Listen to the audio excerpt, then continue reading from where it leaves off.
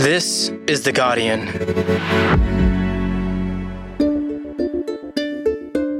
I'm Jane Lee, and this is The Full Story. As we battle yet another wave of COVID-19, older Australians are again bearing the brunt of infections, with almost 100 aged care residents dying every week. We have had a very tragic 2,141 deaths in facilities this year, which obviously is a steep rise from 2020 or 2021. But the aged care workforce remains underpaid and overstretched, and tens of thousands of carers are leaving the sector altogether. So 3 years into the pandemic, have we learned from past mistakes in aged care? Today, older Australians and the winter wave. It's Tuesday, the 19th of July. So, Chris, we're still weeks away from the expected peak of the so-called winter wave of COVID that we're seeing right now. How badly have aged care residents been affected by this latest wave? Look, the data paints a pretty bleak picture. Christopher Norse is a reporter for Guardian Australia. There are huge numbers of active cases, which are linked to more than 800 outbreaks in aged care facilities right now. The number of cases linked to those outbreaks is now at record levels for 2022, which is pretty extraordinary when you consider the summer Omicron wave was particularly bad in this sector. So aged care providers themselves are saying that, you know, when this thing peaks in a couple of weeks, they're worried that 2/3 of all aged care homes right across the country could be dealing with outbreaks, which is a pretty scary thought.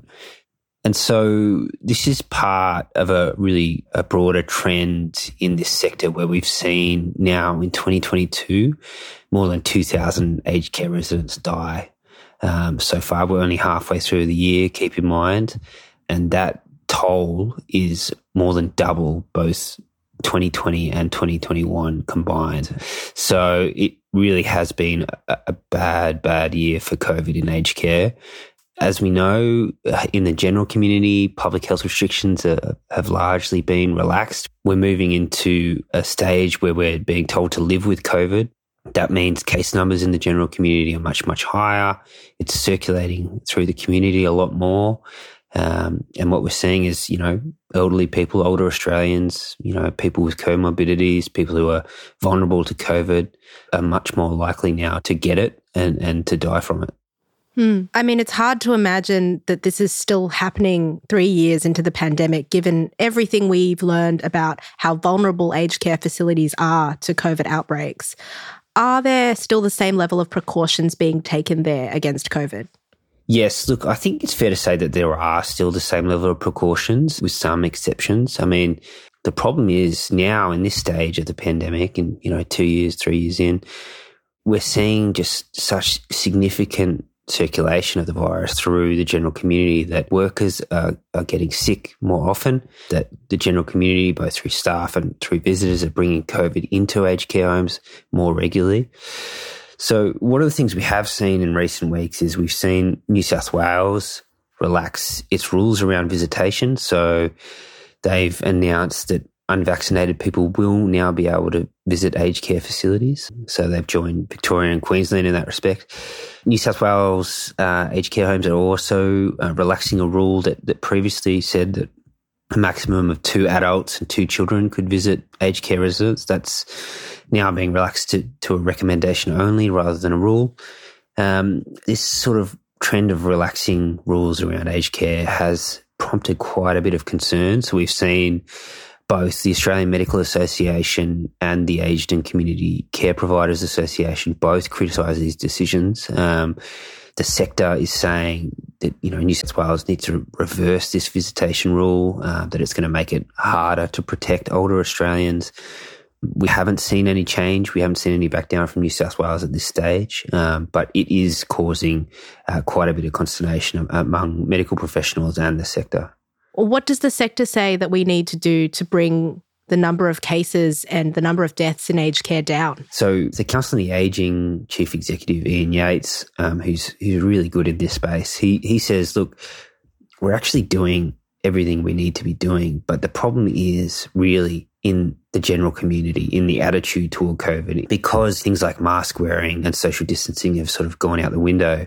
He says that, in order to protect our most vulnerable in the aged care sector, we really need to get serious in the general community about bringing some of these preventative measures back in. And that's something the Aged Care Minister, Anika Wells, is also calling for. Last week, she wrote to states and territories urging them to maintain mask mandates and to do more to encourage infection control training among aged care staff, particularly given that we're still a couple of weeks away from the peak of this latest COVID wave. From the government's perspective, aged care providers also need to do a much better job of administering fourth doses of COVID vaccines to aged care residents. When Labor came into government, they were pretty frustrated at the performance of providers on those fourth dose vaccines. So both Mark Butler, the Health Minister, and Anika Wells, the Aged Care Minister, wrote to aged care providers and said, you really need to speed up your fourth dose administration. So at that stage, only 60% of people aged 65 and over had received their fourth booster, and there's still a lot of room for improvement. But Anika Wells has been out and about last week saying there has been some improvement in terms of fourth dose administration, but I think it is fair to say that there's still a lot of room for improvement there. Or what has the new Labor government done so far to try to reduce these death rates in aged care, given the latest wave of COVID? Well, last week, Aged Care Minister Anika Wells convened a meeting with high-level government officials, including the Chief Medical Officer, Paul Kelly. I called an urgent meeting to ensure that we are leaving no stone unturned ahead of our response to this current winter wave. And they developed and published what they called a winter plan for aged care residents. Okay, what does that plan involve exactly? So the government says that the plan is all about helping providers, helping residents and helping aged care workers through the worst of this current and coming winter wave. So the plan gives residential aged care providers guidance on preparing for and managing COVID outbreaks this winter. So it gives guidance on what their responsibilities are in areas like vaccination, providing antiviral treatments to residents, managing visitor and worker safety, and training staff on infection control to prevent COVID getting into aged care homes. We are in a new phase of living with COVID-19, but that does not stop our new government's determination to do everything we can to support aged care homes to be places of care, quality and humanity. Chris, aged care workers are really at the coalface of this winter wave. How have they been managing this so far? Look, it's been a tough time. I think, you speak to any union, you speak to any staff member in this sector, even providers are acknowledging it, that staff have had a really, really tough time. They were having a tough time well before the pandemic in terms of, their really low rates of pay, in terms of, just the sheer exhaustion and pressure of working in this sector. Then the pandemic came along and everything got dialed up to 10. So, Chris, what are the biggest problems in the aged care sector that existed even before the pandemic? Well, it's hard to know where to start, to be honest. So there were so many problems in aged care that we had, what most people will remember as a pretty damning Royal Commission into aged care, which heard evidence from hundreds of experts, residents and families. So last year it released its final report, which found that the quality of aged care for older Australians, everything from food and nutrition to palliative care, had declined because government funding had dropped to what it described as the bare minimum. It also found that up to 18% of aged care residents experienced physical and sexual assault, which is a huge number. And it offered up 148 recommendations, so a really large suite of recommendations, which were designed to be a blueprint for how governments can reform the sector. It called for things like a complete overhaul of the funding mechanisms that funded aged care, much stronger regulation, transparency, accountability. It called for better wages and minimum staffing ratios. And by July 2022, so, where we are now, the Royal Commission said that aged care staff, including personal care workers, should be required to spend about 200 minutes per day with an average resident. And at least 40 minutes of that time should be provided by a registered nurse. So these are really kind of big, massive changes for this sector. So how have these recommendations been addressed so far by the federal government? So both the previous Morrison government and the new Labor government had both committed to implementing all of the Royal Commission's recommendations. It's going to be incredibly difficult for governments to implement all 148. We're talking about long, complicated reforms to the industry over many years, and it's still early days, especially for Labor, but progress so far has been slow. So the previous Morrison government offered aged care workers a one-off $800 payment as a pandemic bonus to try and retain them and keep them in the industry. But the Australian Nursing and Midwifery Federation found that more than 70% of aged care workers, so, a huge proportion of them, are yet to receive a single payment from 4 months after that bonus scheme was announced. And how has the new Labor government pledged to address these recommendations and these workforce shortages that we're seeing in aged care? So Labor's promised to spend about $2.5 billion on the aged care sector over 4 years. It's promised that by the end of next year, every aged care facility in the country would have a registered nurse on site 24 hours a day. And that's a really significant commitment, but it's still unclear how they're going to follow through on that, given the staff shortages that we have been talking about. It's going to be a real challenge to sort of increase the number of workers available in the country to facilitate that promise, given just how stretched we know this workforce is at the moment. Labor has also promised to back the Health Services Union's case at the Fair Work Commission, which is arguing for a raise to the minimum award rates for aged care workers, which is something that, the unions have obviously welcomed and the staff have welcomed and believe will help them in terms of retention. They've also promised to fund the pay rise if it's given. And the fact that they're willing to do that they're willing to pay for aged care workers pay rises is likely to be persuasive to the Fair Work Commission, given that the federal government is a major funder of aged care homes. And that's something that Aged Care Minister Annika Wells said they were still committed to last week. I want to see more aged care workers as full-time and permanent part-time workers. We need to value care more in this country. We haven't been doing it for decades. If we had been doing it earlier than this, we would not be in this situation. Okay, so the government is promising to improve the pay and conditions of aged care workers, but not much has changed yet. And 3 years into the pandemic, we're seeing that workforce under strain once again. So it's perhaps no surprise that research published pretty recently from the Committee for Economic Development of Australia found that aged care workers are leaving the industry in droves. So CEDA found that about 65,000 workers, which is a lot of workers, are leaving the sector each year, and that the shortfall has doubled since August. So that is pretty damning indictment on the conditions in the sector at the moment. So the report gave a bunch of reasons for this. Number one, which is fairly obvious, is that the sector still struggles with really poor pay and conditions. But it also said that border closures associated with the pandemic had stifled migration, so it slowed visa processing, which meant there were really less workers coming into the country to work in aged care, which is a real problem, particularly in this sector. And it also said that the negative publicity from the Aged Care Royal Commission had quite a significant effect at dissuading people from coming into the sector and also encouraging people to leave it. So those factors had sort of combined to make the sector a really unattractive place to work.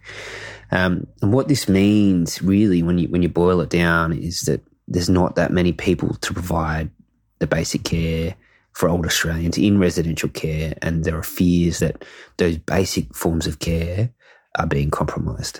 Okay, so Chris, if aged care workers are leaving in such huge numbers, what does that mean for aged care homes and for the kind of care that they're providing to residents? It means that there's really extreme understaffing in a lot of residential aged care homes. So data from the United Workers Union, so one of the main unions who represent aged care workers, published data in late April showing there were 2,900 reports of stressed staff members due to understaffing. It said that there were almost 10,000 unfilled shifts and more than 800 personal accounts of unsafe incidents due to workers being stretched thin for time. So that is, that set of data is really worrying. And on top of that, you had a report quite recently from the University of Technology Sydney Ageing Research Collaborative, which warns that understaffing could potentially compromise really basic forms of care for residents and leave them unattended and without the kinds of care that most Australians would expect that they would receive at a minimum. All of these factors combined, saw a couple of months ago aged care workers across the country walk off the job. What's the time? Time for change. What's the time? Time for change. Because I can't stand to see these people incontinent for hours before we can get to them. People are having a shower every second or third day because we can't cope. We don't have the hours to provide the care that they deserve. So I think that really gives you a sense of just how dire things are in this sector.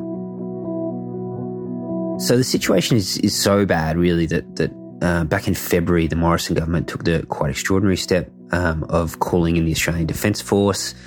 They did that to give the aged care sector a surge workforce, or sort of a workforce that can cover gaps at residential aged care homes. So that workforce includes nurses from the Federal Department of Health. Currently it includes about 70-odd members of the ADF, and it's still available and ready to be deployed today at this moment. So Labor is still running with that same concept. Okay, so that's aged care facilities. What about aged care workers who help care for elderly Australians who still live at home? Yeah, home care, is really critical because it provides people with services that they need to stay at home. Things like, helping them clean, doing their shopping, helping them bathe, helping them with their medication. Unfortunately, the situation in home care is just as bad. So there are really severe staffing shortages in home care. We're seeing older Australians having to sit on really lengthy waiting lists to receive funding for home care. Aged care providers are saying, the problems around staffing in home care means that some services just simply can't be delivered to people who need it.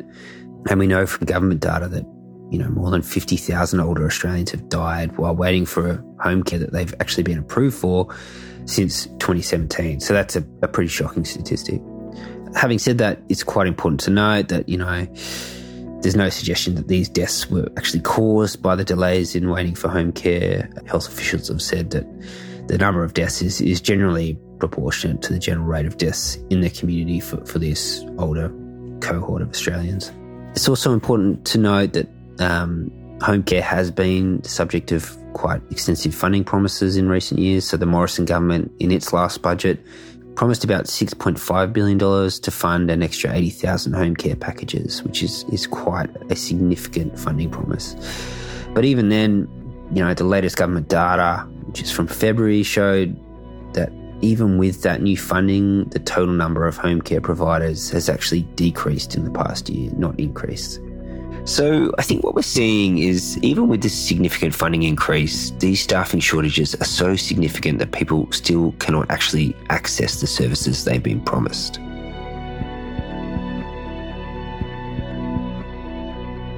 Next, how to improve aged care in a pandemic.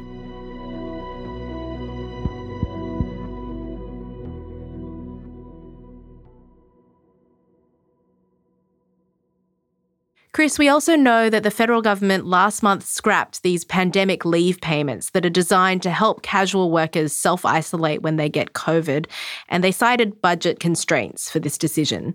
How could this impact aged care workers? Yeah, so over the weekend, the National Cabinet met. The National Cabinet has met virtually to discuss the evolving situation with the COVID-19 pandemic, and we agreed on several new measures. And Prime Minister Anthony Albanese announced that he was actually going to reverse this decision. We've agreed to reinstate the pandemic leave disaster payment. There'd been a fair bit of pressure on him to reverse it from the states and from his own backbench in order to help low-paid workers through this winter wave of COVID. So the government will now extend those pandemic leave payments to the end of September. So that will provide some support for the aged care workforce. It's important to remember that a significant proportion of the workforce here is made up of casual and contract workers who are generally lowly paid and don't have great working conditions. So, when they get sick, something like having paid pandemic leave is something that is really critical for them to be able to continue to put food on the table and, to continue to be able to afford to live. I want to make sure that people aren't left behind, that vulnerable people are looked after, and that no one is faced with the unenviable choice of not being able to isolate properly without losing an income and without being put in a situation that is very difficult. Chris, given everything we've discussed about the complications and the challenges for the aged care workforce, do you think that we're learning any lessons on how to manage aged care 3 years into this pandemic?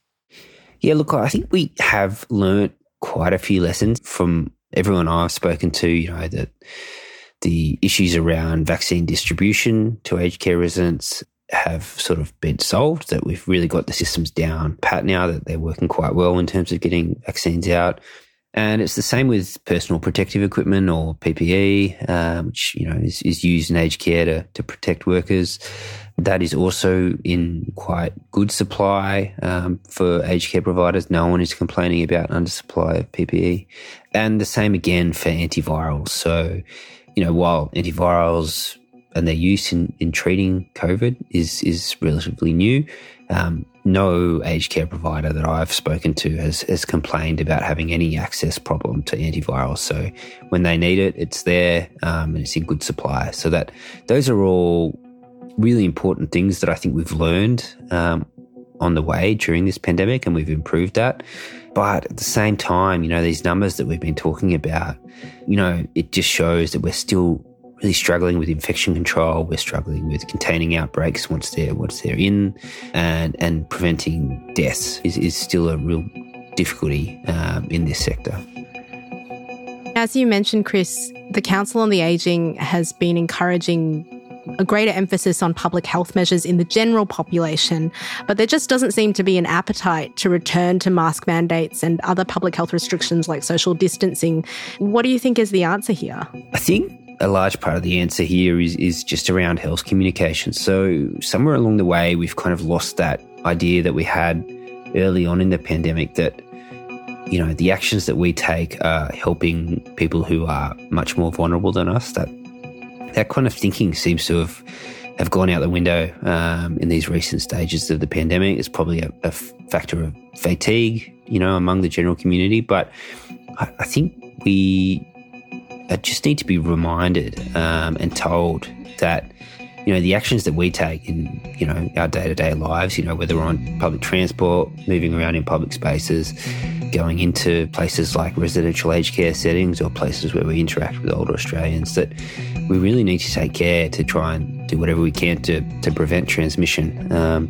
Because at the end of the day, me or you might be fine getting COVID, recovering from it, but the kinds of deaths, the numbers that we're seeing in aged care show that, those who are much more vulnerable to the virus aren't going to be fine. And I think that's the piece that is possibly missing in our response to COVID as it stands. And it's probably the piece that's going to have the most significant consequences for people in aged care.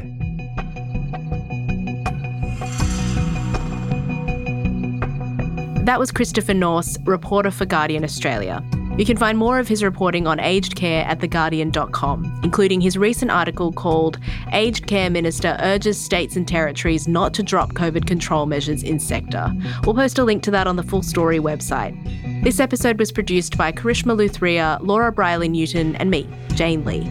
Sound design and mixing by Camilla Hannon. The executive producers of Full Story are Miles Martignoni, Gabrielle Jackson and Molly Glassy. I'm Jane Lee. Catch you next time.